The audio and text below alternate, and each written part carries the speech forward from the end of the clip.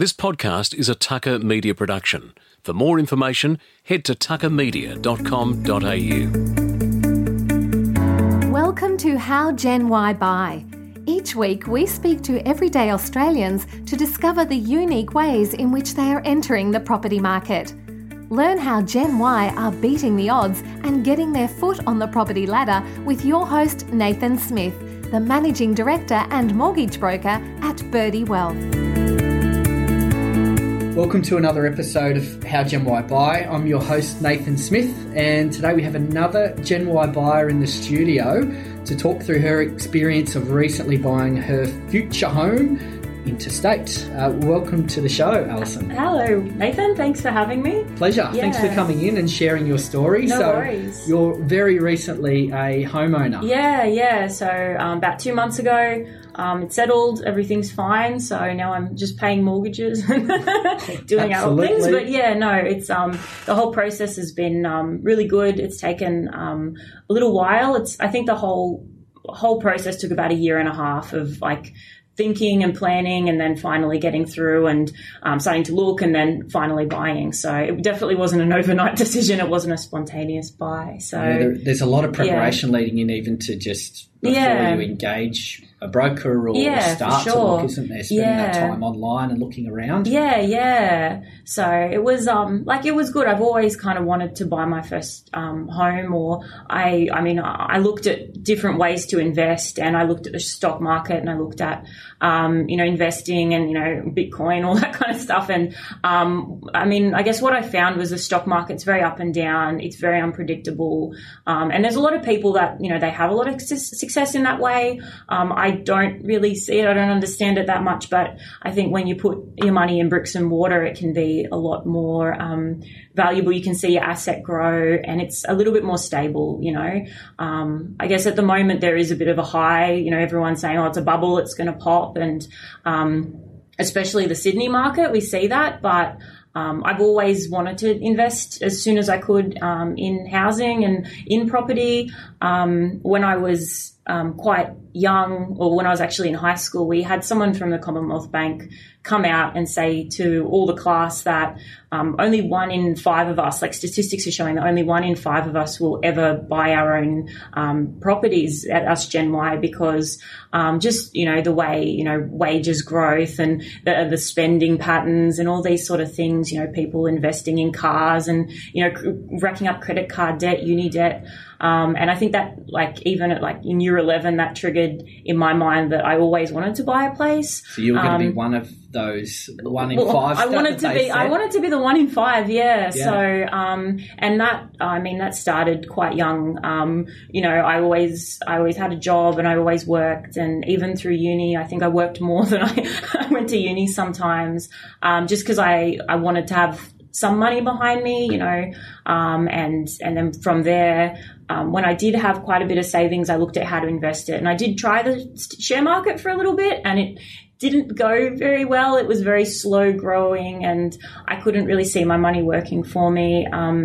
And term deposits just aren't what they used to, Back in the day, my parents, they could put, 10 grand in a term deposit and they'd get quite a bit out of it. But not these days, 1%, 2%. It's not going anywhere. Yeah. So low rates are good if you've got a mortgage. Yeah, it is. It is. You're saving for a property though. Yeah, it's really hard. A bit more difficult. So looking back 18 months ago when you started your search, where did you initially start when you set that goal to buy a property? Yeah, so I think it kind of triggered after I sold a car that I had, and that was a bit of a booster in my savings, and I kind of looked around and thought now's a good time to look at investing something. And I was on a trip down to Melbourne with a friend of mine, and I think I was at a point in my life where I kind of wanted a bit of a change, and she was saying, why don't you come and move to Melbourne? And then later that day we drove past a sign that said new houses going up it was about $300,000 for a property. It was a 2-bedroom property, and there were units, and it wasn't too far far from Melbourne. And that kind of sprung in my mind that, okay, Sydney seems unaffordable, but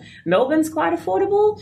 And so with that, I kind of thought about it and I was like, yeah, you know, I could do this. So it just started off looking at, you know, calculators online about what my borrowing capacity was, what the repayments would be. And at first I thought, you know, this is quite affordable. Let's go and see what there was. And then I looked around the area that I wanted, and I could see that it was, you know, it was affordable, but, you know, there was some ups and downs. And then I actually kind of decided to move out of home for a little while, and that put the savings back a little bit because yes. you know, obviously I was paying rent and everything. And then a couple of things happened, and I just realized that wasn't the time to buy a place. I had to kind of use my time somewhere else, so I put it on hold for a little bit. And then kind of earlier last year, I decided that it was probably time to educate myself a little bit more about what was going on. And there was just a lot of negative feedback about, you know, Gen Y buying, and now's not the time to buy, it's a bubble, and look at this, and, you know, all these really bad things, or, you know, overpopulation, and then, you know, people like some areas have too many properties available, and if you buy there, it's all going to fold in. And I saw that, and I kind of thought, oh, well, there has to be another side. There's always two sides to every story. So I took some time and I started to go to some seminars, you know, like just on Facebook, if you do searches for, you know, under like finance, you can find all these different available seminars in your area and around. And I went to some really bad ones, like they weren't all good. I hope that, because we actually met at my seminar. Yeah, no. So hopefully my one wasn't in the bad category. Yours was really good, but there was some where, you know, they had some wine and some cheese and everything, and you sit down and they give you a pamphlet, and then they pretty much say sales pitches, the market's screwed everywhere except in where I have my investment and you invest. And, you know, and you see hands go up, who's interested, and people taking names, and those ones you get used to just kind of getting up and thank you very much, I'll be going. And then there was also some other ones where it was kind of like buying, it was like timeshare pretty much. And I kind of went, you know, that's not really for me. There's just too many question marks. So the ones I went to that were really good were ones that you could tell they weren't sales pitches. It was just for first home buyers, and it's like really basic information that you need to know. I went to one for investors and one for first home buyers as well, and they were really wonderful, especially the one I went to, you know, and it wasn't just you that was there was a lot of other people, and, you know, it was just simple things like how to buy at auction and dealing with the emotional side of buying a house, and I hadn't considered that before. So I think with property, and I think I say this almost every episode, is that with the property market, it's unregulated. So finance market's quite heavily regulated, and financial planning is quite heavily regulated. Property market's not. So it's quite easy for people to present and say, don't buy in this area, buy here, you can guarantee these returns. And these are what you hear in those sales pitches. They are very convincing. So I think whether you're reading a news article, whether you're going to a seminar, you always need to ask yourself in the back of your mind, why are they giving this information? What's their perspective, and what's in it for them, and what's that final product that they're selling? And how does it relate to that? So, there is a mixed bag absolutely out there of different information. So you saw the good, and the bad side of things. No, it was good, and I guess in the end, I decided to make a decision, and I sat down with you and I had a chat with you about my borrowing power and where I could go, and I saw that it was quite achievable, so I thought, okay, let's do it and let's go. But it obviously came with some hardship. Obviously I was looking to buy interstate, so and I guess I wanted to be able to see what I was buying. I want to live in it eventually, so at the moment I'll have it as an investment, but in the next kind of year or two, I would like to kind of go down and live, so I needed to look for livability in a property. So you're buying a property, living in Sydney at the moment, but you're buying a property in Melbourne, and that's also your future home, but you're also looking somewhat at the investment side aspect of it as well. So you're kind of trying to run in two camps here, really. You're looking at it from an investment and something that will just suit your lifestyle down there. you were looking at around that North Melbourne ring. Yeah. Why that particular area over other parts of Melbourne? Yeah, so I like the area. I think there's a lot of, it's very cultured and very lively, a lot of nightlife, fun things. It's really close to the city, very accessible by public transport. Yeah. But I mean, from an investment side of thing, just north of North Melbourne, there's also a lot of infrastructure going up and a lot of transport that will be put in. And I believe that would affect the property value in that area over time, you know. Yeah. So it's a good idea to invest. Well, in my opinion, I believed it was a good idea to invest there at the time. And, you know, it wasn't so much the best place to invest in Melbourne. But I guess when you look at, you know, I want to live there as well. So let's take the investment side out of it. Yeah. I need to live somewhere I like as well. So there was some emotion, right? Because you have to buy something that is going to be close to friends or close to the cafes and the restaurants and the workplaces that you want to be around. Yeah. So, and I was really lucky. I had friends down there, and I think one of the hardest bit was when I finally decided, okay, I've got my approval from the bank. I can do this. I know my budget. I can go down and I can start looking for properties. And I think I used the Domain app more than I used Facebook. Everything was, you know, little stars and every day looking at different things, little wish lists. Shortlisting. And it was, I think over a 3-month span, I think I went down there nearly 4 weekends, just crashing on my friend's couch, and really bad. She was very heavily pregnant, but I pulled her along to every open house. And, you know, you see these ads and people walk in and they're like, oh, it's your dream house. And, oh, look at this. But it really wasn't like that with me. I had a criteria of what I wanted. The biggest non-negotiable was it had to be 2 bedrooms. I wasn't, at least 3 bedrooms was a little bit out of my price range, but 1 bedroom, I need the 2 bedrooms, and I liked a car spot. I had sort of a wish list that, you know, I was able to negotiate on, and that was I wanted the kitchen in a separate room. Yes. And that's something that's more in old style homes. You can't really get that in newer homes. Yep. You know, I like to cook, so if I was to live there, I need a bigger kitchen. You want a separate kitchen as opposed to just a corner. Yeah, just the wall. So I was looking around, and I looked at a lot of properties. I looked in the area I wanted to buy. I looked out of the area I wanted to buy. There were some properties I just walked in and I walked out because I knew it wasn't for me. And did they compare to the photos? Or Photoshop's an amazing thing, isn't it? Yeah, it's I guess renovator's delight can be taken in many different ways. Yeah. So there were and there was one in particular that I absolutely loved, and I put an offer down on it. And then the vendor called me up and said that someone had put in like an offer. It was like $50,000 more, and I was just devastated because it was out of my price range. Was that hard? Because you do it, right? And particularly if you're buying something that's owner occupied, you do have some emotional attachment because you're probably already going, well, I can jump on the tram here and that will take me into work. And then suddenly the rug gets pulled out and you're back to starting again. Yeah. And I think especially the hardest thing for me was watching properties that were going to sell in Melbourne by auction. And there were weekends that I just couldn't get down there because I worked. Yeah. And I'd watch those properties that would go to auction and they'd sell for, you know, $30,000, $40,000 more than the asking price. And I just knew that if I'd gone all the way down there to put an offer on that, it would have been lost, you know. Yes. So it was really hard, and in the end, the property that I ended up finding, it wasn't like it was a big aha moment when I walked into it. I remember walking in, looking around and thinking I could very easily make an offer on this place. It's respectable, it's tidy. It didn't have a separate kitchen, but the kitchen was all right. It had a balcony, which was something that I didn't think I wanted, but when there weren't many houses in Melbourne that had a balcony, I definitely decided I wanted a balcony. And I just decided that, okay, I think this is it. And then starting that negotiation process, that property was meant to go to auction. And I didn't think I had a chance. And I just called the real estate agent and I said, look, I'm from Sydney. I'm out of state.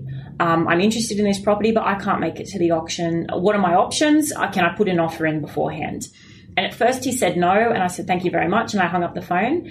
And then a couple of days later he called me and he said, look, are you still interested? And we had a bit of a discussion. I put an offer in, I didn't think much of it. And then he said, okay, you go a little bit higher and you got a deal. So, and then they cancelled the auction. So I didn't have to buy at auction, which is something I didn't want to do. Yes. And I got a really, it was a good property. And after I bought it, I looked at other properties that had sold around the area, and I saw that some sold for more, some sold for less. And I knew I was in the middle. So it was a safe investment. Did you feel okay after kind of having that offer accepted, or was there that little bit of remorse where you went, oh, did I do the right thing? It was a little bit hard. Like they said, if you go a little bit more, it's a done deal. And I said, oh, just a second. I called my parents and made sure, look, I'm going to do this, and they said, yeah, sure, let's do it. And it was funny because after that, when I got a verbal yes, I sent the paperwork in. And then once that got received, I was just in traffic, driving Sydney traffic, and I got a phone call on my Bluetooth, and the real estate agent had said, yeah, it's sold. And, I always thought it was, jumping in front of a sold sign and putting it on and popping the champagne. But, it's not always like that. It's not, but I think, I reckon in 10 years' time, you'll still remember exactly where you were and when you were driving, because it's a big moment and a big milestone to get that first property. So, I still think it's, a massive milestone. Now, I'm going to talk a little bit about the finance process with you. Certainly up and down, particularly for your first property. You had some nice stressful moments. So buying prior to auction meant that you had to accept the property on an unconditional exchange. So you as a buyer, you've done absolutely everything right. You've gone and gotten your pre-approval. We've made sure that there's very limited conditions on the approval. Essentially, it was only subject to evaluation. We had all the other conditions approved. Offer was accepted on a property. We presented that property to the lender, and they had a particular register where they said, once we hit our cap on one particular development, we won't lend any more on that. Now, this happens rarely. This happens less than 1% of the time we put an application forward, but unfortunately for you, you were the 1% of the time. So I've picked up the phone and made that phone call to you. How was that for you? Was that stressful? It was a little bit hard because I was buying really close to Christmas, and I'm aware that a lot of places close down over Christmas, and I had already put a 30-day settlement on. So the settlement wasn't something that could be negotiated. So we had just to let everyone know, a normal settlement might be 6 weeks. You've negotiated a 4-week settlement. So not only have we no longer got the approval standing with this lender, we have a very short turnaround time to get across. Absolutely. So it was, at first I was kind of like, oh, it can't be that bad.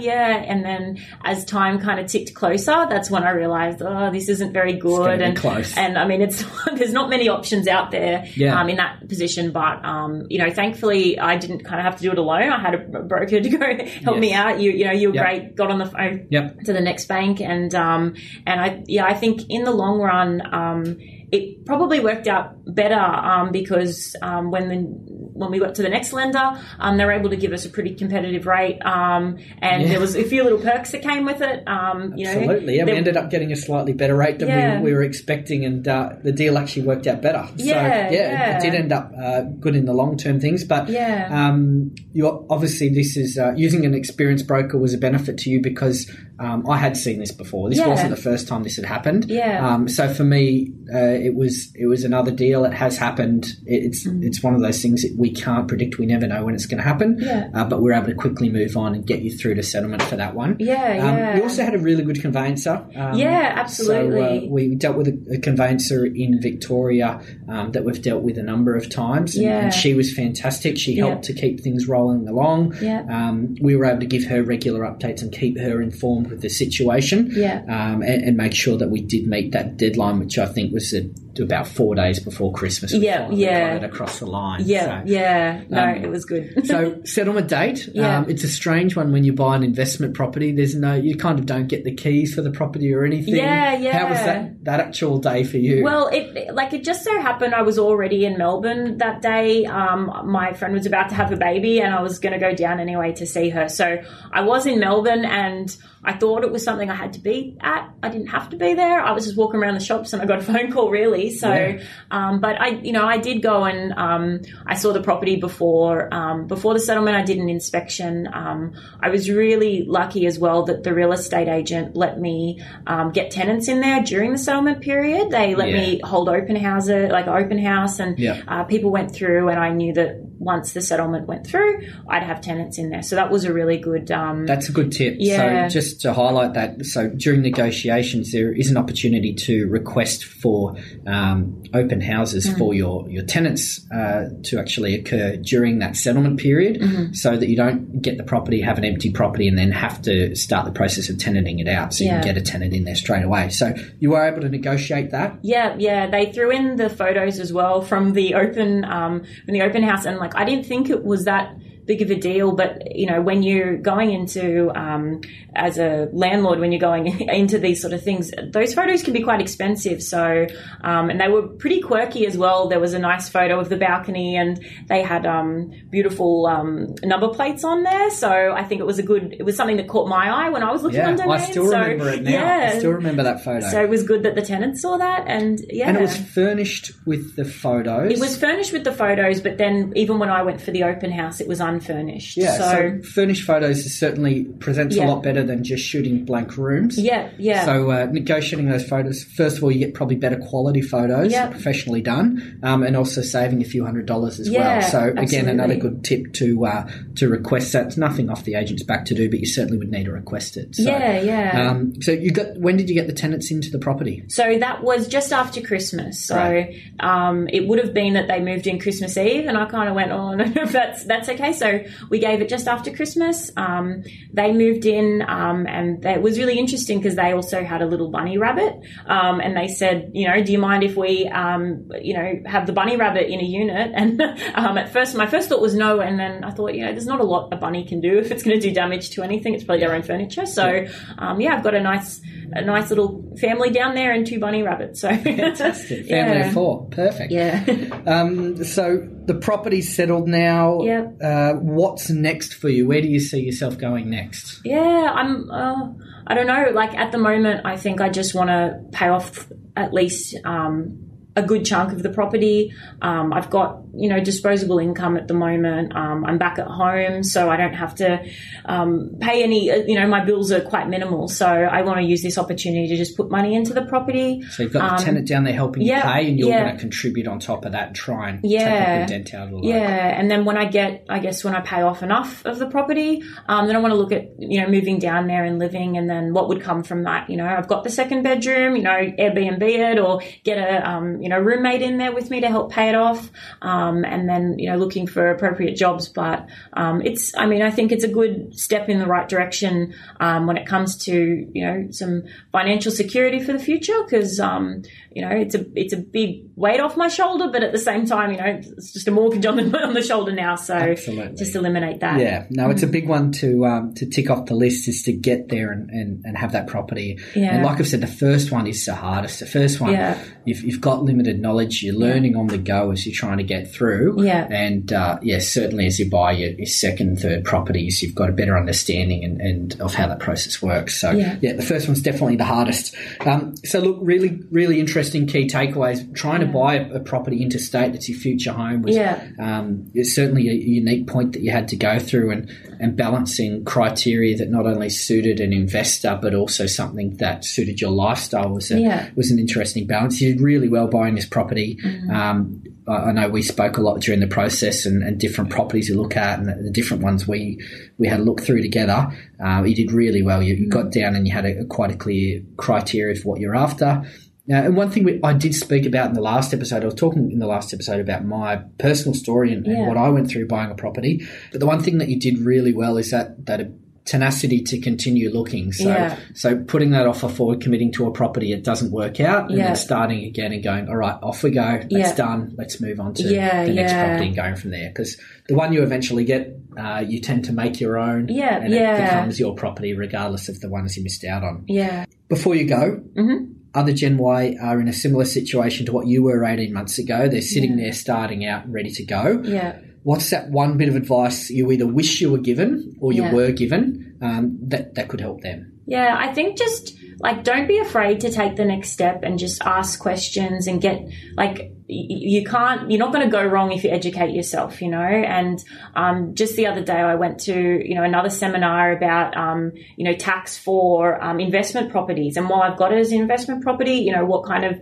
tax rebates I can get and things like that. And just it doesn't help it doesn't do any damage to sit down and talk to someone who's knowledgeable in the field, and see what there is. I think if I'd sat down with, someone or started going to seminars a lot earlier, I could have bought something by now. But I don't regret the way I did it as well. For the time of my life I'm in, and for the savings I had, I think it was a really great time to invest. So, if you've got an inkling and you just want to think about it, it's not going to hurt just to chat, Sit down. Sit down and have a discussion. Completely agree. Yeah. Again, this is something that comes up almost every episode, is just get educated, get the information, and then you can make an informed decision as to where you're actually up to. Absolutely important. Alison, thanks so much for coming no worries. Really appreciate you sharing your story and letting people know how you went about it. This has been another episode of How Gen Y Buy. We'll be back in a fortnight with our next guest. This podcast is for general information only. It contains brief comments not intended to be the basis for decision-making, nor to be taken as a substitute for specific advice.